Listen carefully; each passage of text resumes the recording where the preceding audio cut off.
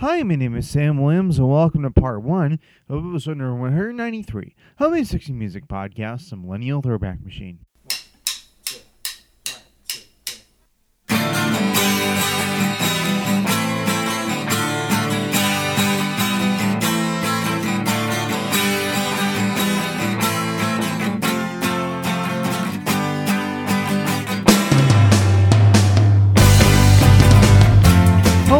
So first of all, I'd like to welcome all you to part 1 of episode number 193 of my 60 Music Podcast, the Millennial Throwback Machine. I am Sam Williams, and for those of you who are just now discovering this podcast, either on the Apple Podcast app, or in Stitcher, or in iHeartRadio, or in Google Play Music, or on Spotify, and you're wondering, so what the heck is? I'm just going to give you a brief description of what the show's all about. Okay, so I'm Sam Williams, and I'm a 26-year-old songwriter slash producer, but I'm also a 60 music fan slash expert slash nerd. And each week with this podcast, I take one song by one artist in the 60s and put the show in two parts.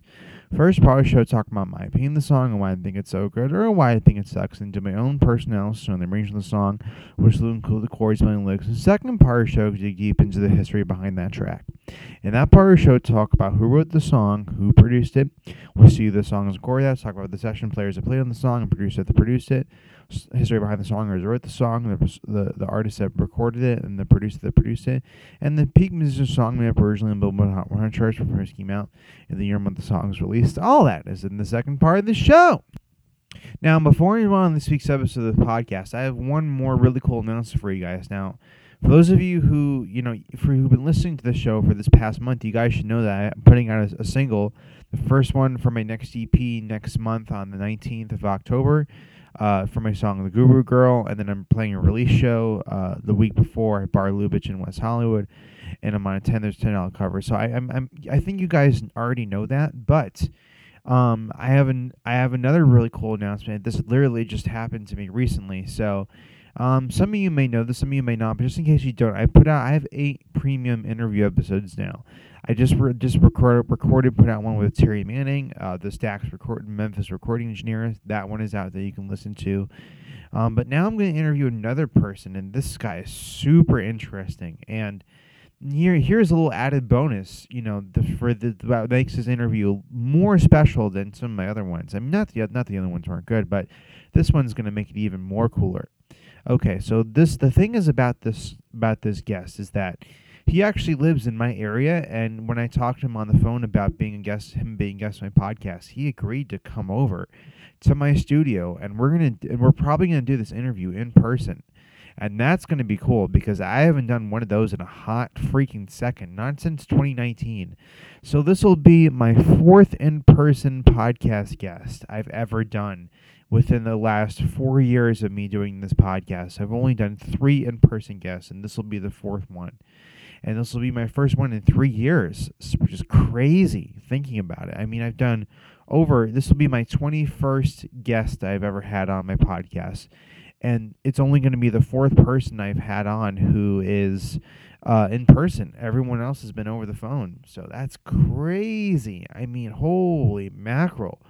I mean, it's just incredible that I've done so many of these interview episodes, but I've only done 3 in-person guests. I mean, that blows my mind. I mean, wow. I mean, I've only done 3 in-person guests, and this will be my 4th one. So I'm super excited. Really interesting guy. He co-wrote Spooky by the Classics 4. He was very much a part of the Atlanta music scene back in the 60s, a scene that still is not talked about very much today. Very few people know about it today.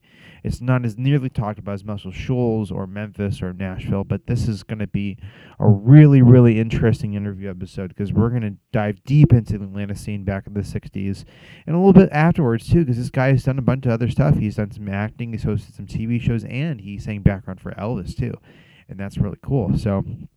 And, it's going to be great because this guy wrote some songs that got recorded by the Tams on their first album. I think he played piano on their first album, too.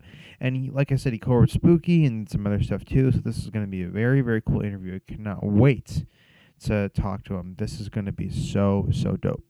Yeah, so he's going to come over. We're going to do it in person. So I might videotape it. I might just put my phone on my little tripod stand I got right here and just record everything. Because I definitely might do that, so that way I can just post some video clips from it on Instagram, or and on TikTok too. So I'm definitely probably gonna do that. I'm in the middle of clearing up some space on my phone right now, so that way I have enough room for that, because this might be a long interview. Just from because actually a friend of mine set me up with this guy, so. And from what he has told me, he has a really good memory, and he's a very good person to interview. As long as I'm able to just not talk as much and let him talk, and you guys know I can do that. I mean, there's some interviews where I could probably hold back a little bit more and let the guests talk more, but you guys know that I'm pretty capable of just letting the other person talk. I've gotten better at it, So this will be a really really good interview. I can't wait to talk to him. His name's Harry Middlebrooks. He's not a household name. You probably don't know who he is, but he co-wrote Spooky, big hit for Classics 4 in 1968. And and that also became a huge hit again when it got recorded by Atlanta Rhythm Section. So this is going to be a great interview. Cannot wait to talk to him. Plus, a lot of those guys from the Atlanta scene have passed away. Most of them have. So I'm really, really excited to get to talk to him. And let's get started in this week's show. Okay, so as per usual, when I do these episodes, normally how I decide what songs I do each week is I normally go through my old episodes or ones I haven't, or it could be more recent. I just try to cover areas of 60 music I haven't talked about in a long time. But it's not like there's not a whole lot of ground that I haven't touched on yet. I've done mostly everything from the 60s. So at this point, with over almost 200 episodes of my podcast, isn't that crazy? I've almost done 200 episodes of my podcast, and there's still stuff that I haven't talked about. I mean, that's crazy. I mean, I can't believe that it's literally been almost 200 episodes. It's just crazy. But so I'm really excited to do this one because I noticed that, and it's been a while since I've done garage rock. I mean, I did the Music Machine earlier this year.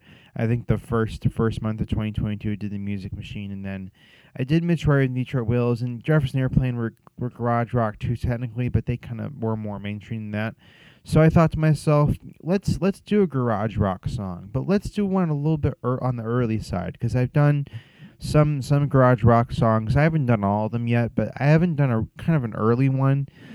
Because there are some early ones that are kind of interesting, in terms of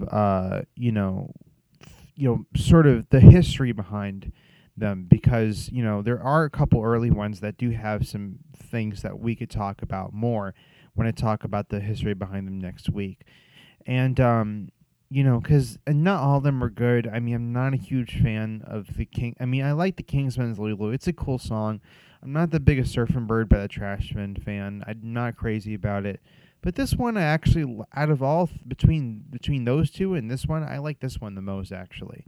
This is definitely one of my favorite really early garage rock singles from that first wave right before the British invasion. That's the other thing that, I don't know if you guys knew this, but the whole garage rock thing really started right before the Beatles. I mean, literally right before the Beatles. So these guys were singing and playing their own instruments on records before the Beatles, and there were self-contained bands that were doing this right before the Beatles, and just when the Beatles were starting to take off and blew up in the first wave of the British invasion, in the first months of 1964. And this is one of those songs that actually was on the charts just when this was happening, when all hell was beginning to break loose with "I Want to Hold Your Hand" being number one. So, but this is a fun song, and it's more relatable for me because I don't know if they've actually ever been to where the area they talk about in the song, but I grew up here, so this is definitely a more relatable topic for me. And it's a fun song. It's got a lot of high energy. It's really really cool. I can't wait to talk about it. Okay, so this song came out in January 1964. It's by a group called the Rivieras. The name of the song is called "California Sun."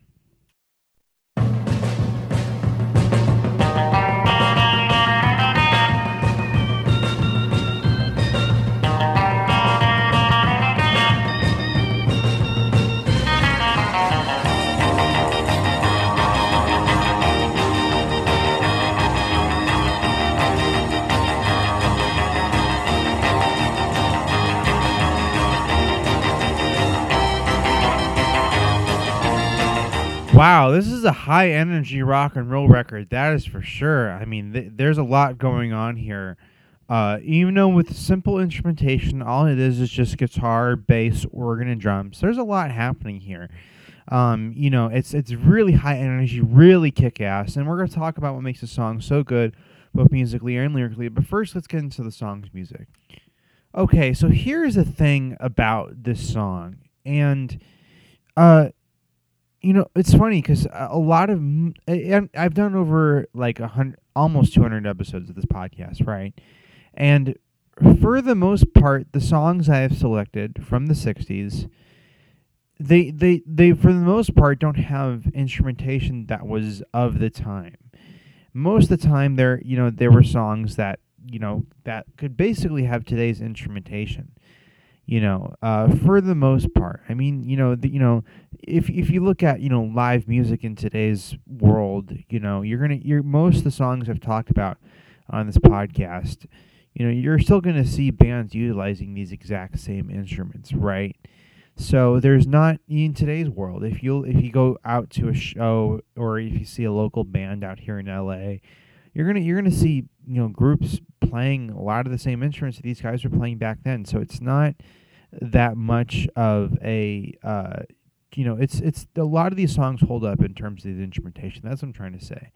But this one not necessarily so, and I'll talk more about that with you in just a second. But basically what I'm trying to say is that this song, and this is very typical of the garage rock genre, so some of you might know this, some of you might not.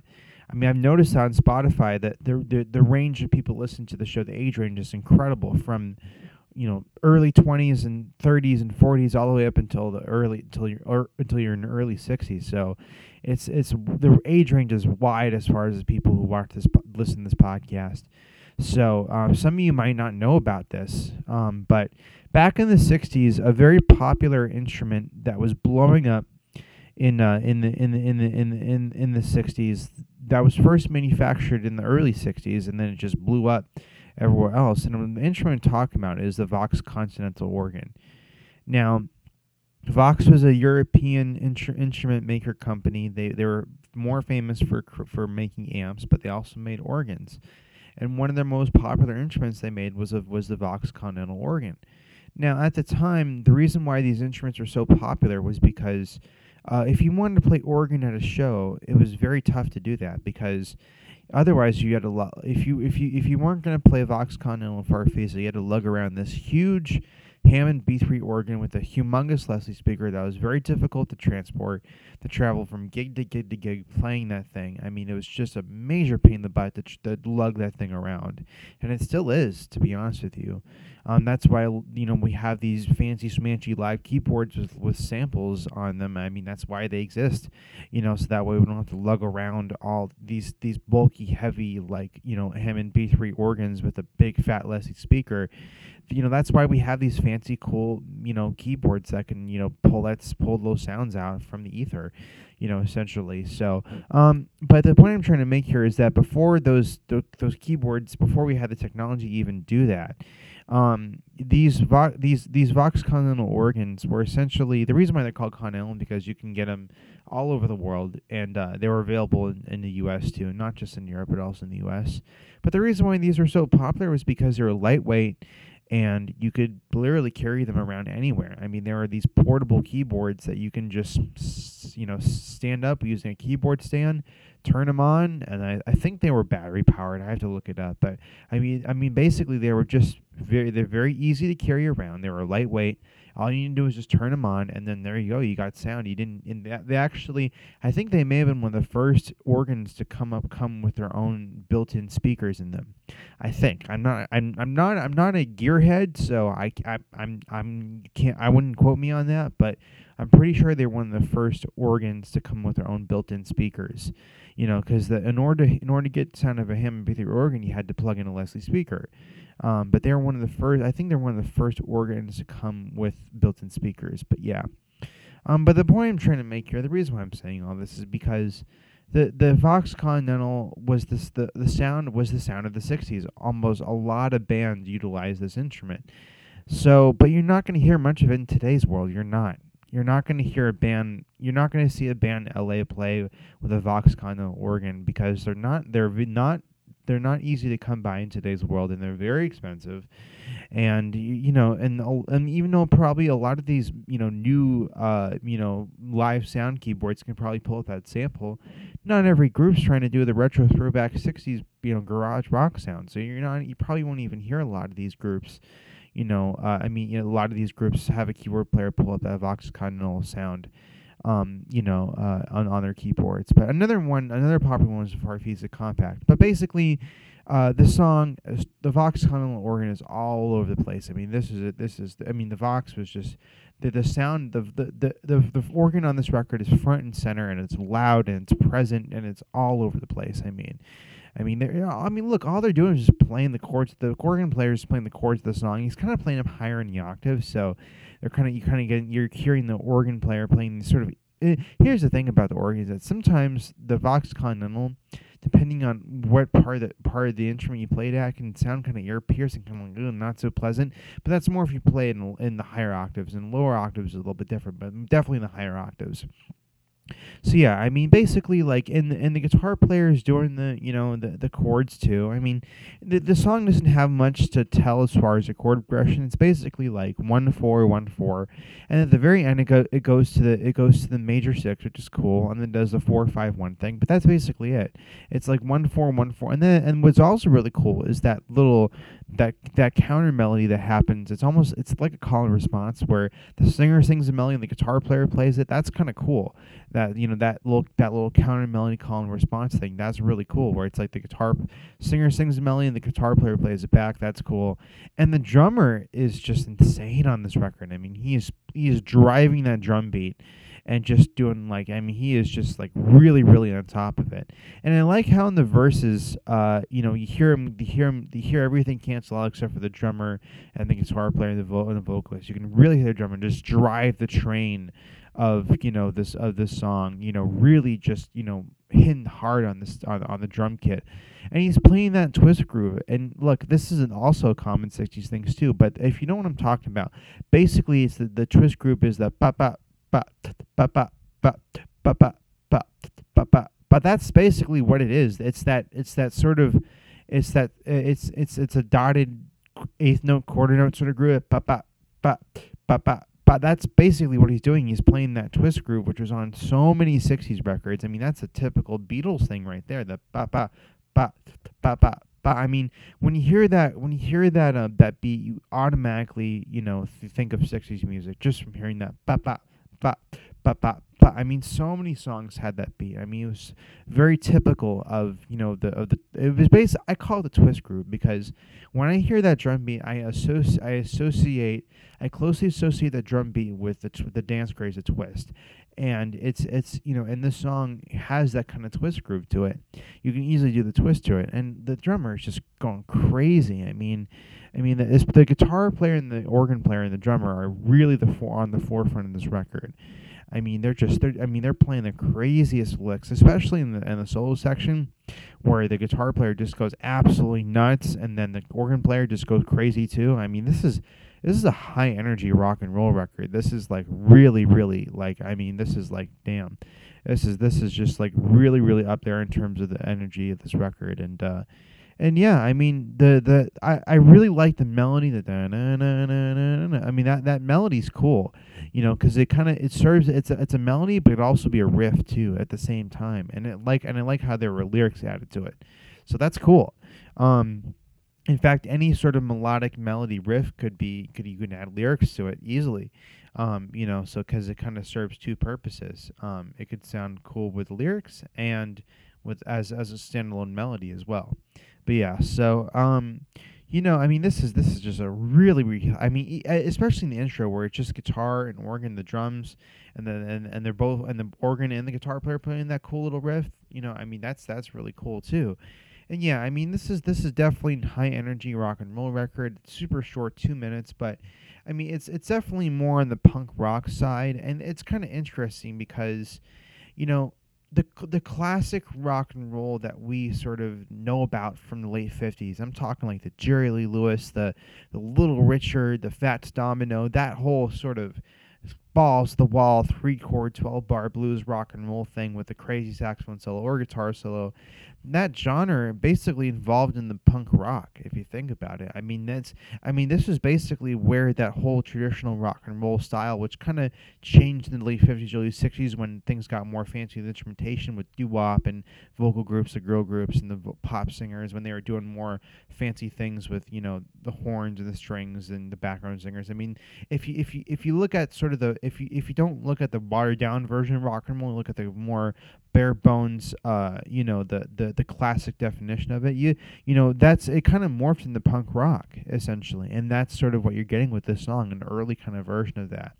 And that's basically what when garage rock was so much an early version of it. But this is a really cool song, and let's get into the lyrics.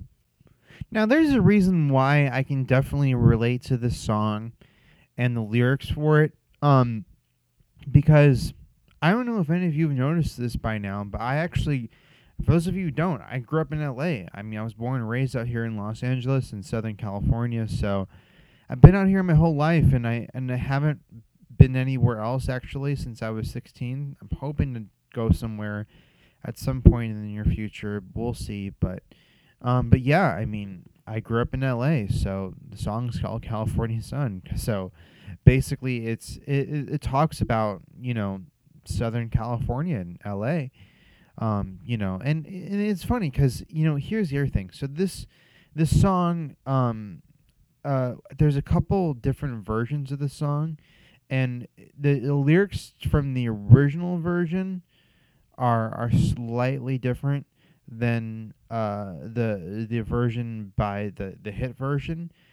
But I'm just gonna I'm gonna kind of do a blend of the both. And next week I'll show you guys a clip of the original version, so that way you guys can kind of hear the difference between the two. But basically, like this, if to just put it bluntly as to what the song is about lyrically, it's just a song that glorifies Southern California and LA. But the thing I want you to keep in mind about the lyrics for this song is because this song actually was first recorded in 1961. It came out in 1961. And it may have been before the Beach Boys, to be honest with you. Like, this record might have came out and was written before the Beach Boys.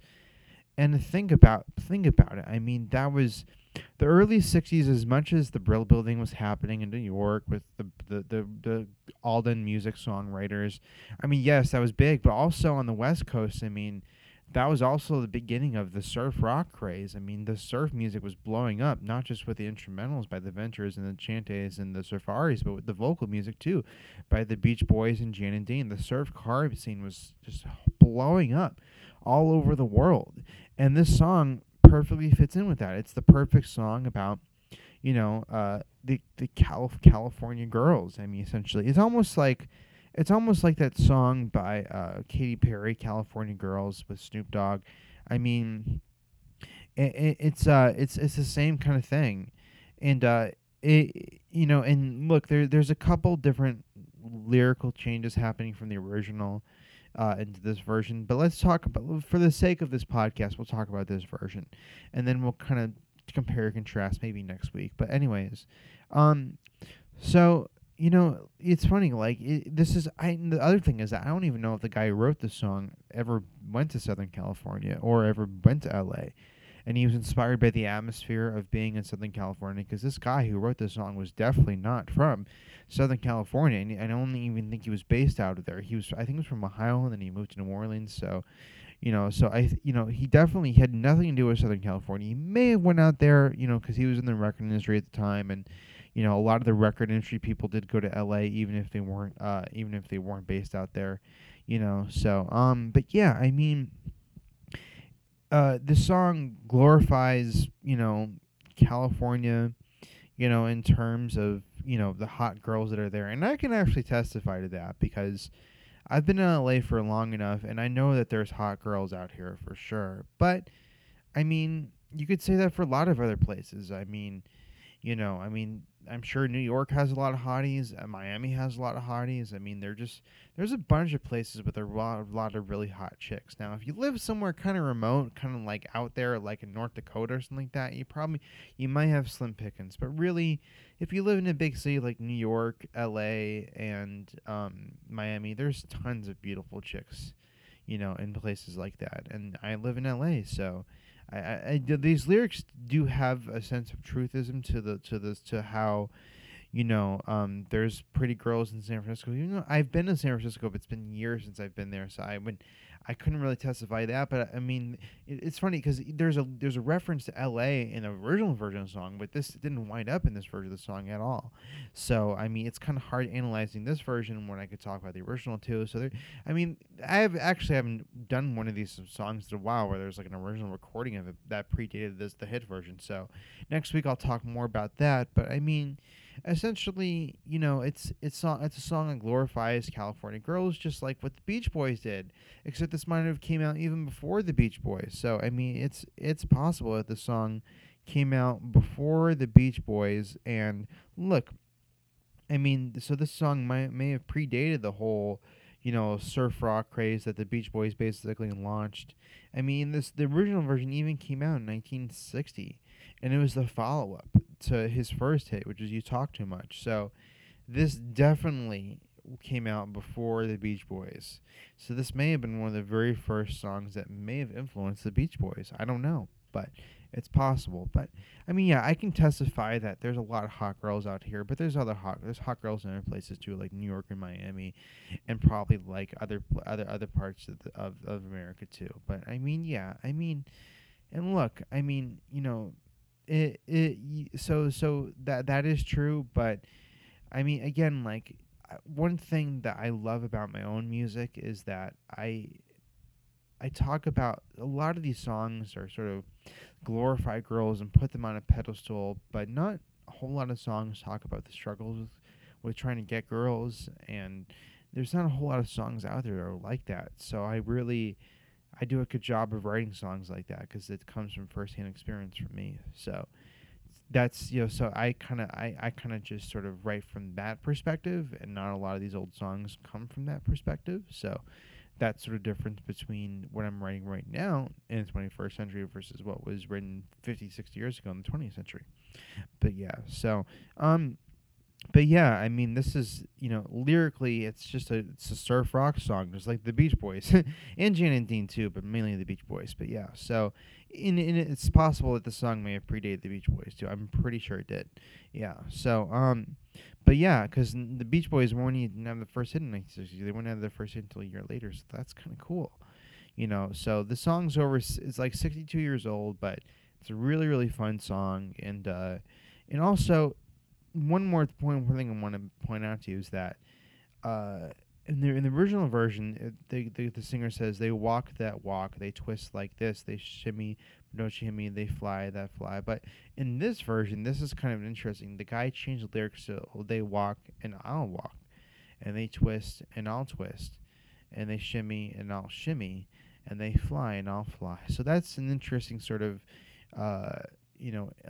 breakdown of as far as guys behavior towards girls, how he's sort of like, what, I'm just gonna everything that you're doing, I'm just gonna mirror it. Whatever vibes you're picking up, I'll do the same. And that's sort of an interesting thing. I follow a lot of YouTube guys who talk about attraction, seduction with girls, and a lot of times they say, like, if you mirror a girl's vibe, you can sort of attract them a lot better versus if you do something completely different from what they're doing. But more or less, if you give a girl a certain type of vibe, then they will mirror it, and they will feel the same way, or they'll act the same way as you do. So what he's saying in the song, he's saying they walk and I'll walk, and they twist and I'll twist. So basically, what he's saying is that he's trying to he wants the girl he's talking to match their vibe.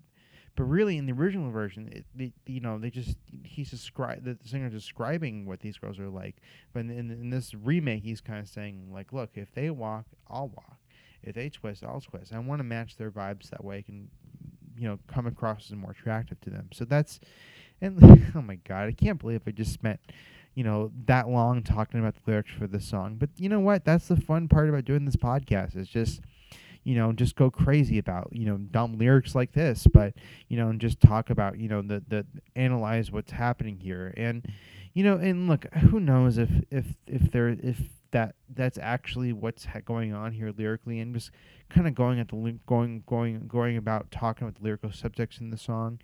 And I'm not sure. I know these lyrics; these aren't the deepest, most powerful, emotionally hurting lyrics of all time. It's just a stupid little fun song about California girls. I mean, it's just a surf rock record.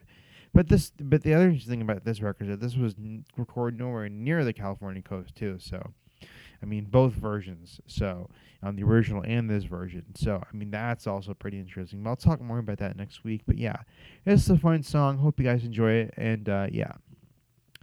So yeah, another reason why I chose this song this week is because I happen to live in Southern California. It's where I grew up in LA, and it's blazing hot outside right now. The California sun has definitely been out.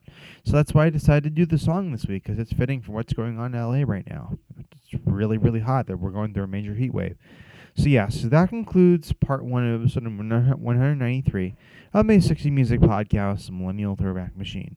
I'm Sam Williams, and if you've never heard the song before, which which you may have, because this is one of the songs that, unlike last week's song and a couple other ones too, the song actually got covered by a big name artist in the 70s or 80s, I forget which decade, but one of those decades, the song got covered by a huge artist, and it's kind of lived another life since it was originally recorded back in the 60s. So you might know this song, but if you've never heard this version of the song, you thought, wow, this is a really good version of the song. It's super cool, super kind of garage rocky. I've never heard it before, and you're like, damn, this is good. And if you're a millennial, and if you're like a young person, and you got turned on to this version of the song by me, definitely email me at samltwillie@icloud.com. You can also follow me, reach out to me on Instagram and TikTok at iHeartOldies. And yeah, I mean, as per usual, links you can check out. Definitely check out my last EP. The first single off my next EP is coming out October 19th. Now, if you want to hear the song when it comes out, follow me on Spotify so that way you guys can hear the song when it comes out. And yes, I'll get that super fan link thing set up so that way you guys can just follow me easily. But I also don't have enough space. I only have 4,000 characters I can use for the text description of these free episodes of this podcast. So, I may not be able to fit that in, but just in case you don't know my artist name by now, it's Sam L. Williams. Go follow me on Spotify so that way you can hear the song when it comes out. Or you can come to my release show, Bar Lubitsch, on the 11th of October and hear it when it comes out then.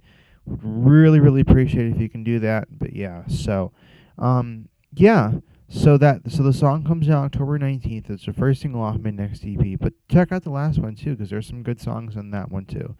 But yeah, so if you really liked this week's song, you never heard it before, or if you've never heard this version of the song, definitely email me at saml2@icloud.com. But also check out the official Spotify and YouTube playlist for this podcast. There you'll be able to find all the songs I've talked about on my show so far, including some of the ones I mentioned in interview episodes of this podcast. Please go check those out. I'd really, really appreciate it if you could. You can hear all the songs I've talked about on my show so far. But definitely email me when you've heard those songs at sammltwillie@icloud.com. And if you have any suggestions or songs to talk about next week's podcast that I haven't yet, please go do that. And you can hear this week's song too, on the playlist as well. So, but yeah, check out the 2 interviews I did last year with Talk Magazine. Shout out LA. I have a feeling I'm going to do some more interviews because I've been getting back on the social media game with posting for my next EP. I have I have one post out already for Instagram, another one coming out soon. And my marketing guy at my school is talking to people at Breaking Sound. So there's going to be, I feel like there's going to be more interview opportunities happening very, very soon.